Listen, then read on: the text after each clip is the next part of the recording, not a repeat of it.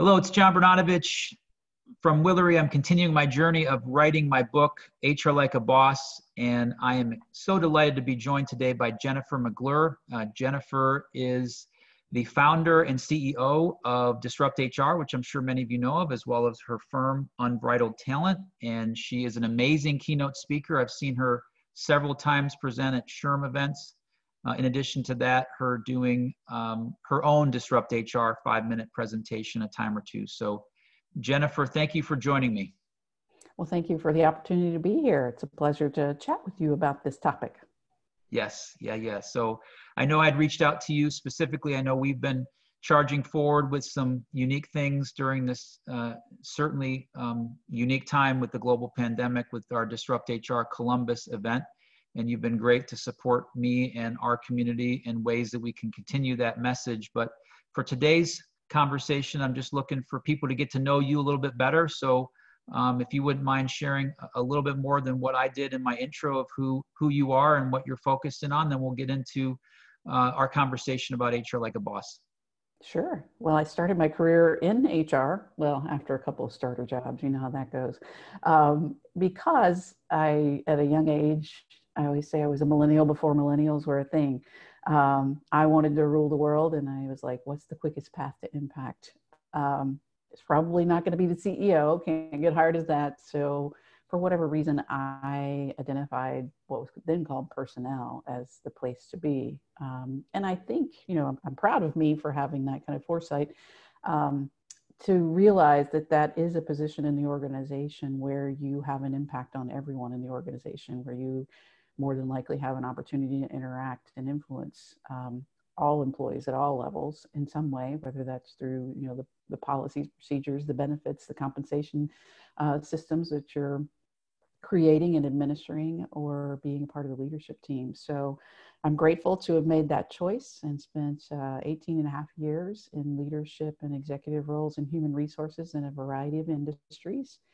Then the company I worked for was sold, as was the plan, and kind of found myself with a little, I guess, existential crisis of, I love what I do, but I really don't want to do the corporate HR thing again. So spend a little time out kind of talking with people about, my skills and interests and what would be a potential good path, thinking that I was going to start my own business. And thankfully, a lot of really smart people gave me some great advice, which was pretty singularly, you're not ready to start your own business. You will fail. So I'm so grateful for that advice. They steered me, again, more than one person steered me in the direction of maybe going to work in a small firm, learning from, business development, how to do relationship building. And they suggested executive recruiting. And while I would have never put that on my bingo card as something I would have done, again, it was great advice. Went to work with a firm here in Cincinnati called Centennial Inc. Everyone that I spoke with mentioned the owner of that firm as someone who was a relationship builder. I was not a cold-collared, transaction-oriented kind of person. So that was what my resistance to going into recruiting was. And so people kept saying, well, why does it have to be that way? Why can't it be about building relationships and helping people, make their businesses better and finding the right leaders for organizations? And you should really check out Centennial and Mike Sipple Sr. So thankfully he gave me a shot. Spent about 3.5 years there learning from both Mike Sipple Sr. and his son, Mike Jr., who now is the president of the firm and the CEO of the Talent Magnet Institute here in Cincinnati. And just wonderful people. So grateful for that opportunity. Worked with a lot of companies, helping them bring leaders into their organizations. So got to see it from the other side of not being the person who, is the one with all the cards. And then, during that time had spent, quite a bit of time. I decided to give away 10% of my time to senior level executives who were in career transition, because people had been so helpful to me in my own career transition that I wanted to give back. And as part of those interactions, would show them how to use LinkedIn, which was relatively new at the time, about 2006. Would tell them my own kind of introvert to a professional networker story, certainly was doing talent acquisition and those types of things. And when those executives landed in their new companies, they invited me to come in and speak to their leaders or their HR team or their recruiting team or in organizations they were a part of. And so the speaking really developed out of that, just teaching people what I knew. And so that was what really connected with me as my passion. And in 2010, stepped out on my own to do speaking, training, executive coaching. About 3 years into that journey, met a gentleman named Chris Osich here in Cincinnati, a young entrepreneur.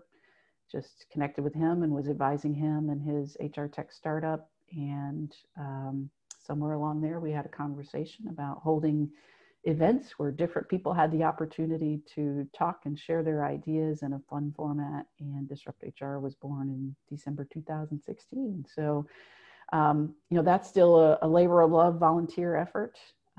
We didn't maybe have some crucial conversations about the possibility of making that a business. We just wanted to do it, and we both had other businesses. And so here we are, 6-7 years later, and it is still more of a labor of love, but it's built a really good community around the world. People have had the opportunity to share their ideas. Over 5,000 people have given talks around the world, and we're both really proud of what it's become. Awesome story. I was going to ask you how, in all the years we've been involved and participated in Disrupt HR, I didn't exactly hear the story, but now I did. And congratulations. I know that is, it's such a unique and wonderful platform, but I know it's there's a lot there to that goes into having all those communities developed across the world, right? This simple idea that you had about doing an event, which turns into something much broader. So when you have a really good idea, be careful what can come of it, right? When you have a good idea and then, a year or two later, people are like, well, how do you make money? And we're like, well, we didn't really start it for that, but that would have been nice. Right. That would have been a great idea. But, it's like a lot of things. If it were a business, if you were running it as a business, it would take the focus off of what we intentionally wanted it to be, which was about people in the local community who had an idea that they wanted to share. Yeah. And I know you'd share. I tell myself. No, I know you'd shared with me, not in a previous conversation, especially those that maybe don't feel necessarily comfortable or aren't showcased as professional speakers, that they have a really good idea. Maybe they're, as you mentioned, you've mentioned a few times, introverted in that regard. Yeah. But I found some of the most successful presenters and speakers and keynote folks that do that are introverted, that you not necessarily they don't feel comfortable talking in front of a group of people as they're talking in front of thousands of people. So I think that's really unique. And thank you for doing it. I know you said labor of love, but I know it's been a huge part of my life personally, and at the same time I know for many others. So yeah, well, I love the stories that have come out of it, and the people who have challenged themselves to give talks that then either they've taken that and run with it, and now maybe they are speakers or they've started their own business, or some people who are just glad that they could check that box, that they challenged themselves and got up there and did something scary. Yes. Yeah. I put myself in the latter part of that for sure. So, yeah. So sorry, on the topic of HR like a boss, start out the conversation with just the purpose of human resources and what your perspective is of that, Jennifer. Yeah, I guess it kind of goes back to, over 30 years ago, what I was thinking. I believe, human resources is a very critical, if not the most important position in the organization. And I don't just say that to, say something that maybe resonates with people. I really feel like that is the position for impact and influence in the organization, because HR's purpose is to deliver the talent that the organization needs to meet its objectives. So we can have really talented leaders in other areas who have great ideas, who set great goals, but the organization can't execute on that without the right people in place with the right skills and talent who have been developed or who have been given the tools to be successful. And that's where HR is tasked, I think, with delivering on that. So if you can't do all the great things, make money, make customers happy, all that good stuff without people and the position or the department that is responsible for delivering on that, that's a great position to be in. So, I think HR leaders, what I've tried to do over the last 10 years as a speaker is really encourage HR leaders at all levels. And I consider anyone has the opportunity to be a leader, regardless of position or title, to really step into that responsibility, to own it, to really deliver on it, to not get caught up in the where I sit or what meetings I'm included in or where my position is on the organization chart, but really to take that challenge seriously of delivering the people that are in a position to deliver on the business objectives. Yeah, so you mentioned the impact, and that's a huge part of the kind of premise of the book is just, I think there's a tremendous amount of responsibility that HR has in delivering that impact, not first and foremost to me, to the people, and then as a byproduct of that, then the results will come to the company.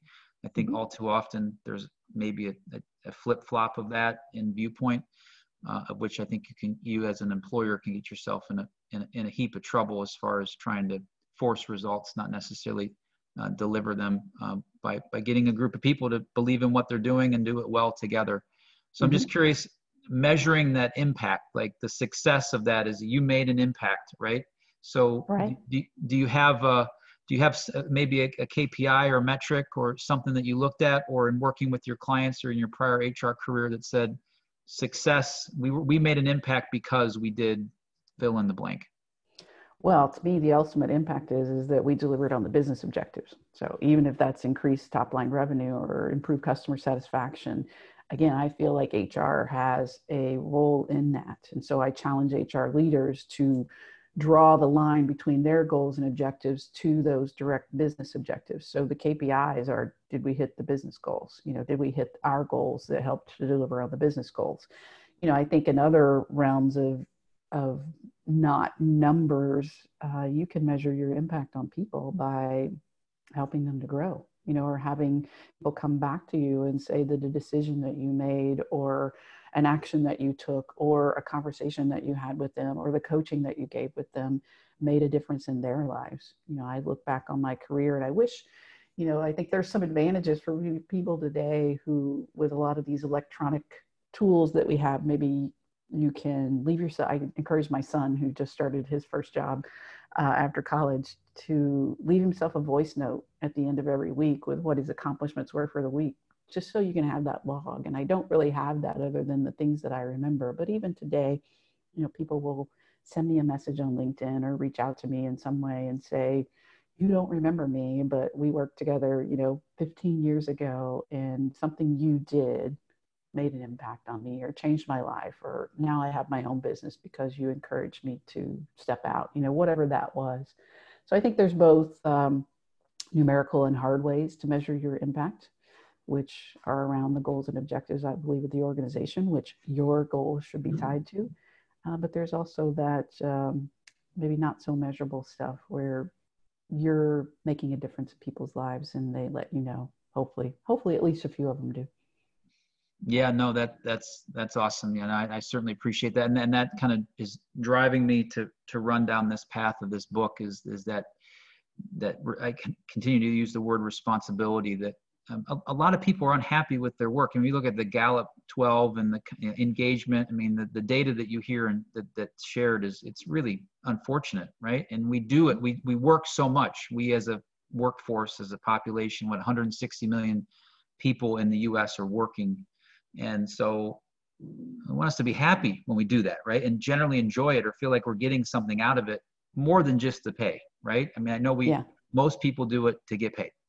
And I think it's also to kind of follow up on that, I've always encouraged people, well, it's a fact, don't equate happiness with engagement.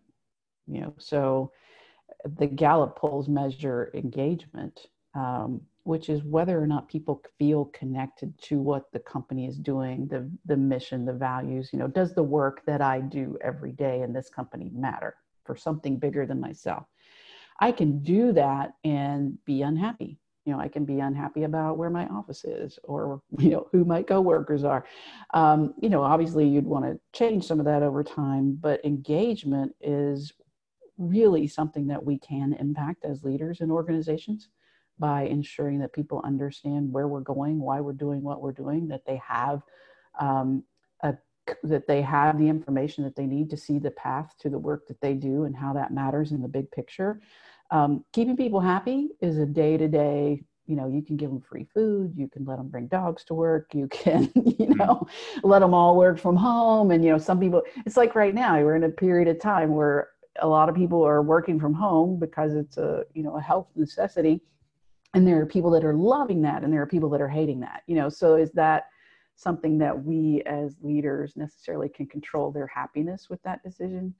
Not necessarily. But can we, actually, it's been interesting. The Gallup numbers have actually gone up during the pandemic. People are more engaged than they've ever been. It's actually reached record, 34% instead of 33, 32, which is where it's kind of been for years. There's been an increase in employee engagement over the last few months. And I think the conversations around that are related to, there's more communication probably from leaders, because we've been forced to really communicate with people and tell them where we stand. And we've been able to rally people around a goal of keeping our businesses going and keeping their jobs. And so everybody feels connected to this shared goal. So increased communication, shared goals, probably a lot more attention from your manager, even if it's over Zoom, but maybe checking in where maybe you didn't even see them when they had an office next door to you before. So there's a lot of things I think we'll be able to take out of this to say, during a time of global strife and upheaval, engagement increased. Happiness probably didn't, because we got a lot of factors that people are not necessarily happy about, but engagement increased because of things that were in our control all along. Yeah, no, I agree. Yeah, communication is a huge part. Also empathy, like you said, the manager checking in. I think as managers and leaders, the empathetic to the circumstances that are happening. You just, if you weren't doing that now, then you'll never do that, right? Because of all that's been going on in the world. So I'm curious in that regard. You having been one and then working with them and seeing them present at Disrupt HR and them as clients, is there a characteristic or two that stands out to you for an HR professional that really gets it and is really proficient at what they do? Yeah, I think it's a couple of things. Leaders in general and HR leaders who are curious. They're always looking for, disruption has become a passé buzzword, to disrupt. And now, I had a keynote around disrupting HR, and I don't think that will be something that I will give after this time, because people are like, I don't want to be disrupted anymore. But disruption, in that keynote, I always explain, disruption is not about, breaking all the things. Disruption is about not necessarily being satisfied with status quo. So even if the status quo is good, what do we need to do to potentially make it better? What do we need to do to shake things up that we might discover something that's completely unique in a different way? The people in HR in particular who get comfortable, oh, great, this is working. We're just going to keep it this way. And then eventually their leaders come to them and be like, our performance review system hasn't changed for the last 10 years. And you're like, but it's not broken. And they're like, but it needs to change, So I think that curiosity and this, that kind of not necessarily being satisfied with the status quo is a really critical component, because if you want to stay ahead, you have to keep evolving. And yeah, you can take a breath for a little bit where you're like, oh, great, things are working, systems are all go. But the world is changing all around us. So eventually that system's either going to break or it's no longer going to be relevant. So to wait and be reactive until it's past time and something's broken or it's not working, then your leaders look upon you like you're managing a system that's broken, instead of saying, I'm going to break it myself to make it better. I think, yes, you'll fail some of those times, and certainly having the tolerance for that personally and having your leadership and your culture be tolerant of that is important. But that's where the big wins come, is that you constantly need to be looking at, even if you're testing something, okay, this is working great over here, but we're going to test something different over here. You got to constantly be looking how to change things. How many of us, if I was running Apple, we'd probably still have an iPhone 1, because I'd be like, this is the greatest innovation of all time. Look at me. I came up with this wonderful idea. Don't touch it. Don't change it. But instead, they're constantly saying, every time you get a new version of that, you're like, why did they take away my headphone jack, or why on my Where's the home Mac? button? Where'd the home button go? Yeah. Why now on my Mac do I have to add all these dongles? I don't know the answers to those questions still necessarily, but they're not sitting on this is working. They're saying we've got to do something different and we got to strive to make it better. And as a result, we do get better. And I think that translates to HR. You got to strive to be making it better, even when it's good.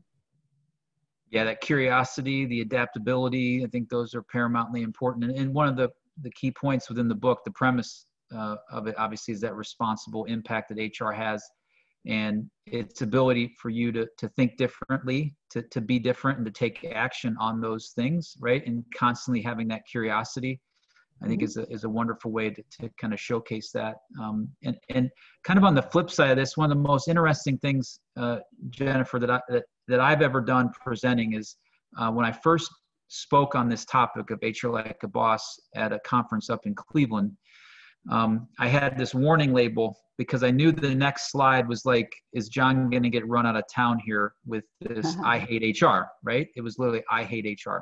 And I had read the Forbes story and the SHRM came out with something years ago about why people dislike it. And I have to tell you, I had to like control the crowd in a really great way. They didn't all leave. They like 2 out of 3 of them raised their hands, 100 people in the room. So there's like 60 hands up saying, why do people dislike or hate HR? And everybody had a personal passion story about it. And it was really curious and interesting to me. Really, that's kind of what drove me to want to write the book. One of the reasons why that question spurned thought. And I'm curious from your perspective, having practiced it and been involved in it throughout your career, why do you think those not in HR hate the function of human resources, or can at times? Oh, well, I think as you mentioned, the Fast Company article from 1995 or whatever it was, why we hate HR. I always tell people read that article with the lens of turning the frown upside down. Everything that person mentions, because the pushback on that was that, well, this person doesn't even work in HR, but they're the customer of HR. So if you look at that and say it's about a lack of a customer service mentality, it's about adherence to rules, policies, and procedures instead of looking at the holistic picture. So, why do people hate HR? It's the same reason where I look back on some of my career and I'm like, oh, I hate what I did, because at times, especially early on in my career, I took great pride in being very black and white.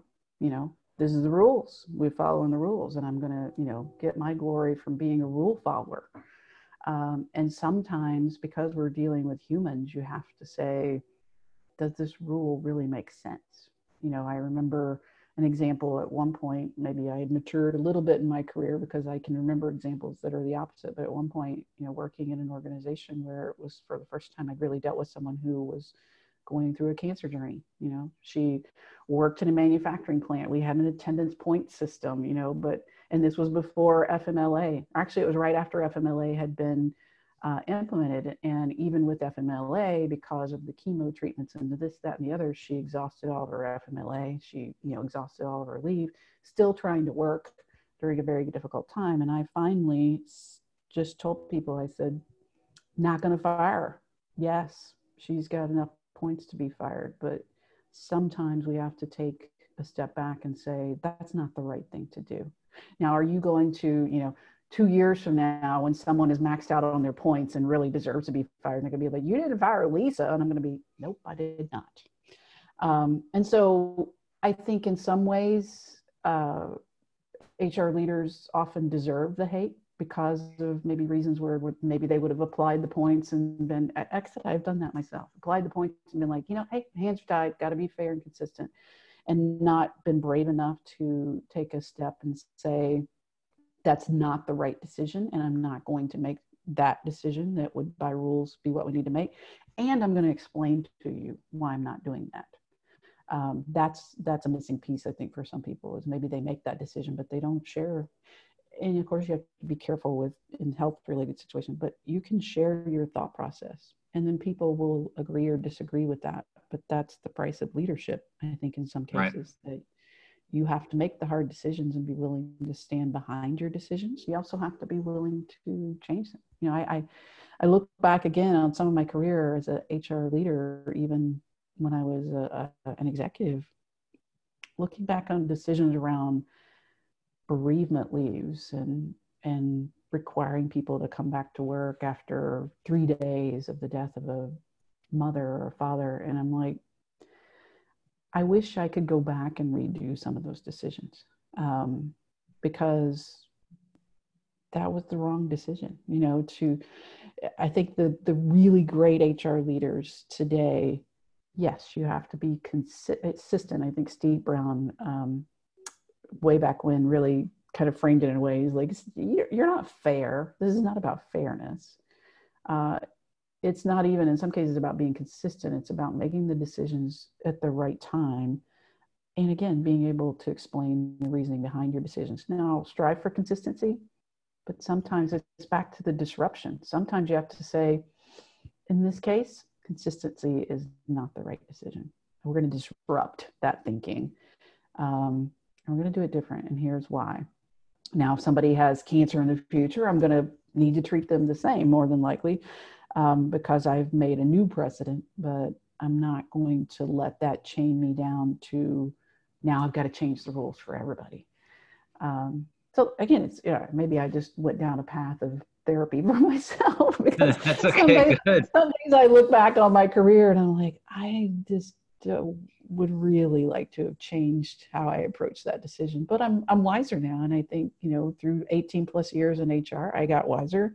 Now I'm 15 years removed from that practitioner role. And I now have had a chance to see things from the outside in. I've now had a chance to learn from more progressive HR folks, and leaders in general over the last few years. And I would make different decisions because I know better. If we know better, you do better. But I think the challenge for all of us is to strive to know better, to not get comfortable in the, back to that, I'm good. Always be looking, always be searching for how you can be better. Yeah, it's interesting. You made me think about in as you were sharing that and going through your kind of personal therapy, as you mentioned it, which I think is great when you reflect back on some of the decisions that you made. Having empathy for people and having gone through or being able to kind of feel the experience that they're having, I think can change your mindset.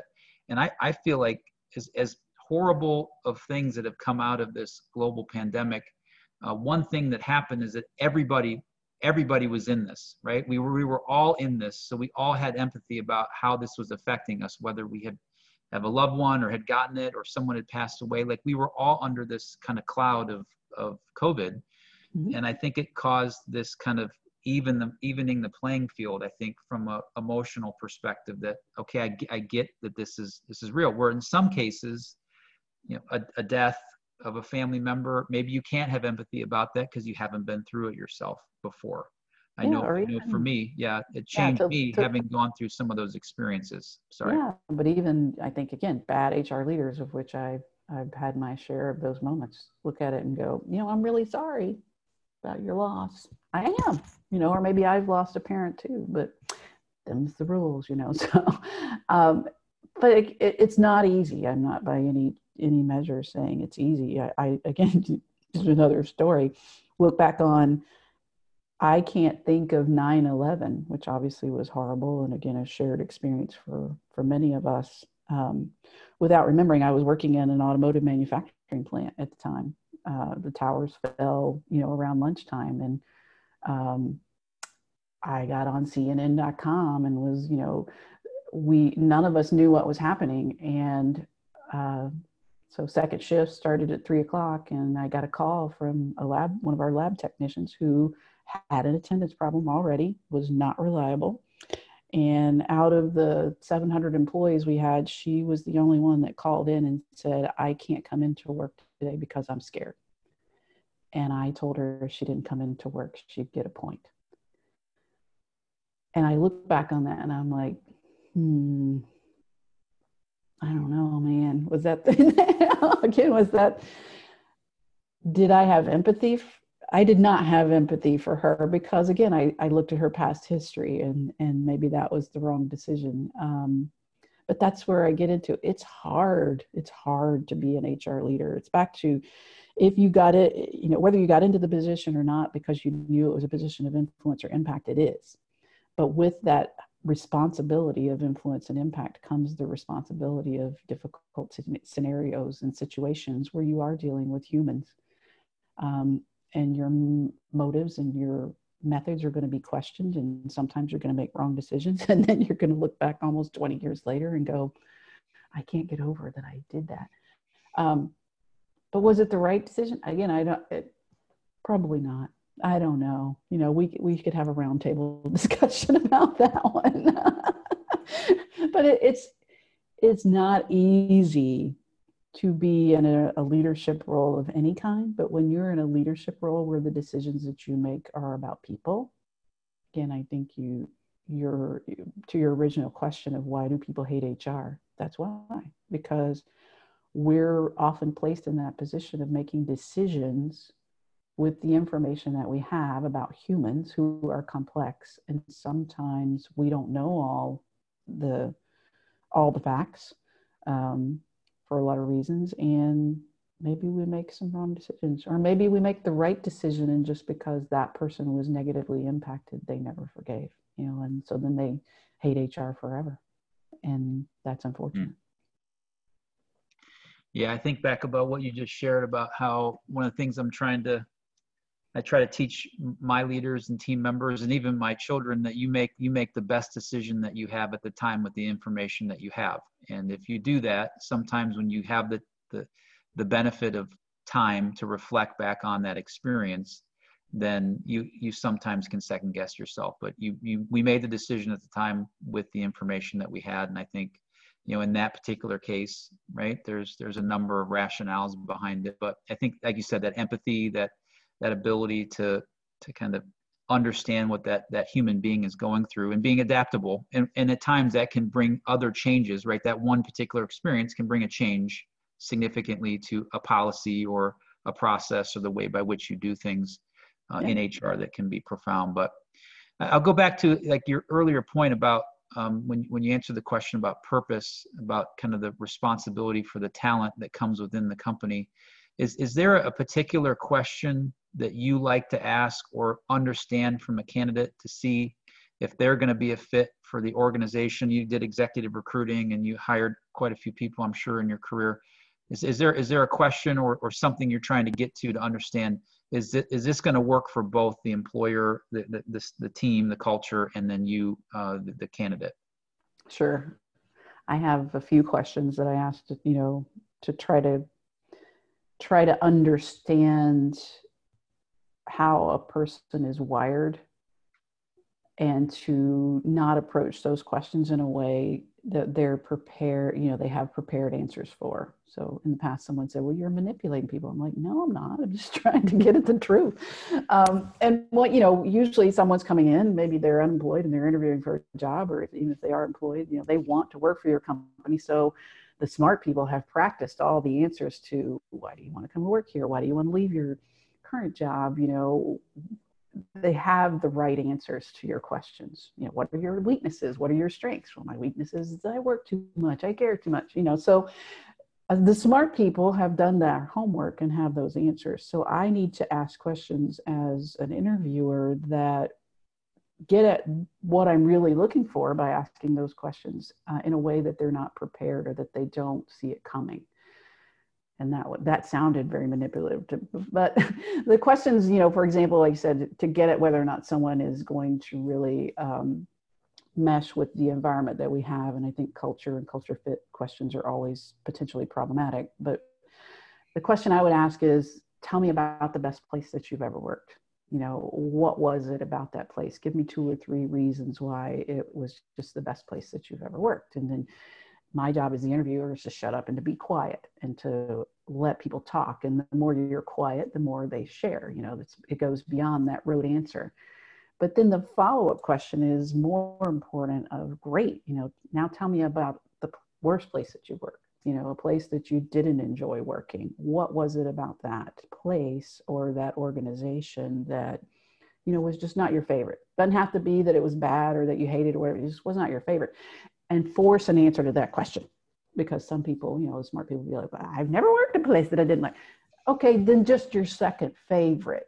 Because what they'll reveal through both of those answers is what they get energized about, and does our culture provide that? And then also in the what I didn't like about a company or my least favorite organization, they'll also potentially reveal some things that maybe are part of our organization that we, they're not going to be a good fit. So for example, if someone says my least favorite organization was just pretty high pressure, very fast paced, constant new projects, always having to work on things. And it just didn't feel like we were ever really able to take our breath and do our best work, so they're trying to save that answer by saying, I just want to do my best work. If I work in, and I have worked in extremely fast paced environments, which some people again love. So I'm looking for the person that in their answer says the best place I ever worked, I just never got a minute to think for myself. It was always something happening, and I love the energy of that. The flip side of that, when somebody says that was draining to them, I'm going to catch that in those kind of answers. I'm not going to catch that in the how do you deal with high pressure environments kind of question, because the smart person is going to say, oh, I'm great under pressure, I love it, even if that's not their preferred way of working. So I think as interviewers, we have to ask questions that are, again, more curiosity based. I go back to curiosity is kind of the magic bullet. I'm curious to know about scenarios, situations, rather than I'm looking for an answer to my question. So people will say, well, that's what behavioral interviewing is. Yes, behavioral interviewing was supposed to be that, but the majority of people do behavioral interviewing wrong. They start a question with, tell me about a time. And they're actually interested in the answer that the person gives.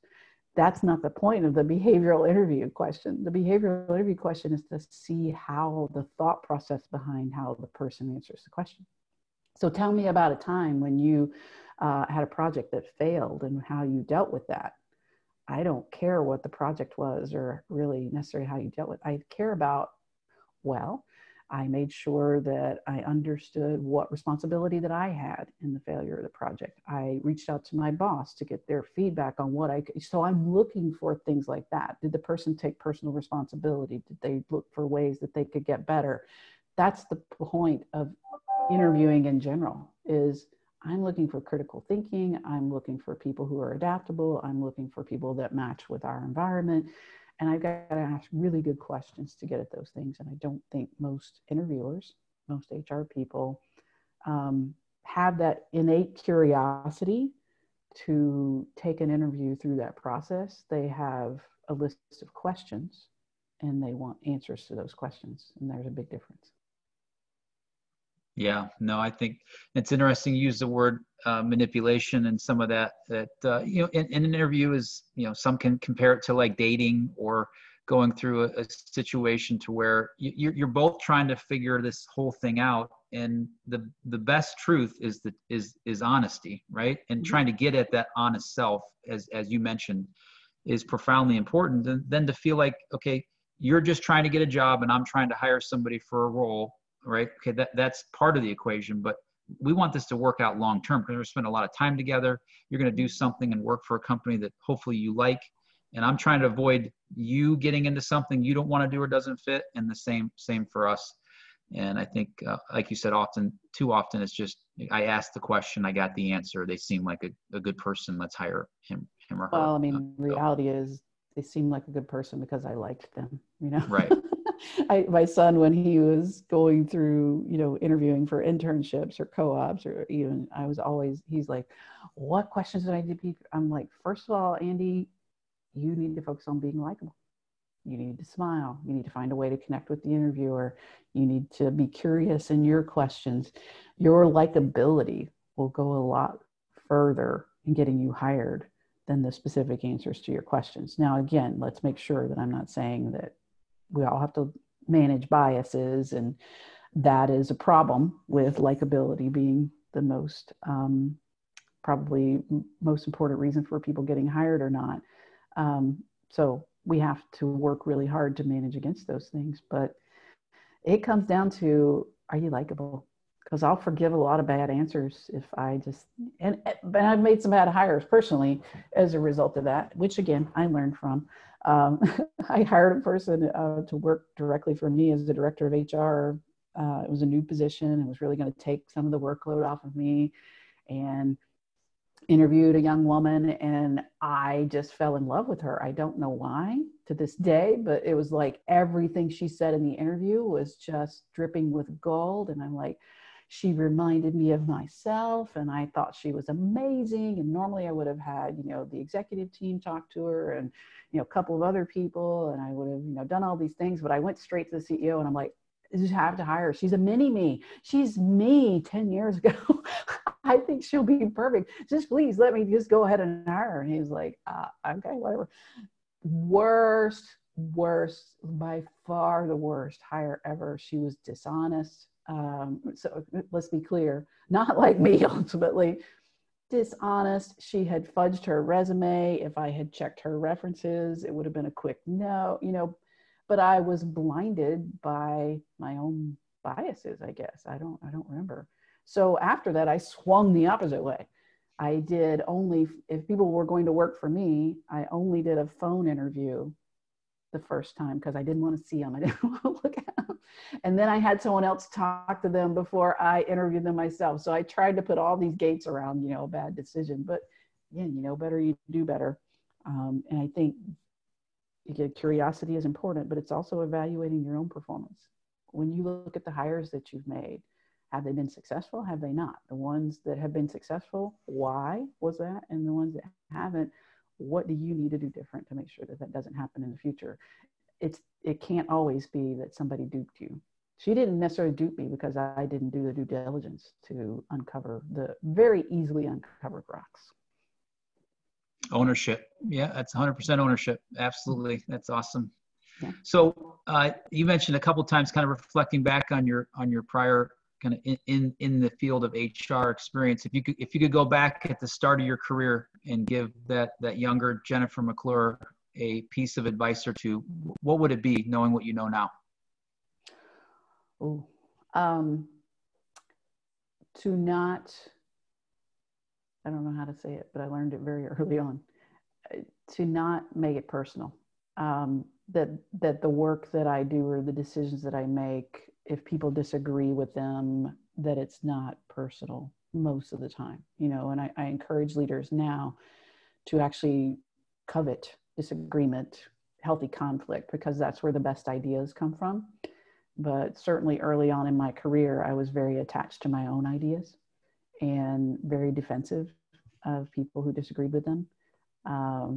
Very hurt when someone didn't see it as being as perfect as I thought, my ideas were. I'll never forget, I'm sharing a lot of stories. I haven't done this necessarily much reflection, but very early on in my career, worked in a manufacturing organization again, where employees were highly paid, way above our industry average. And so as a result, even when I got there, they had not had raises in a few years. We gave them lump sum bonuses to try to ease the pain of making a lot of money at the end of the year.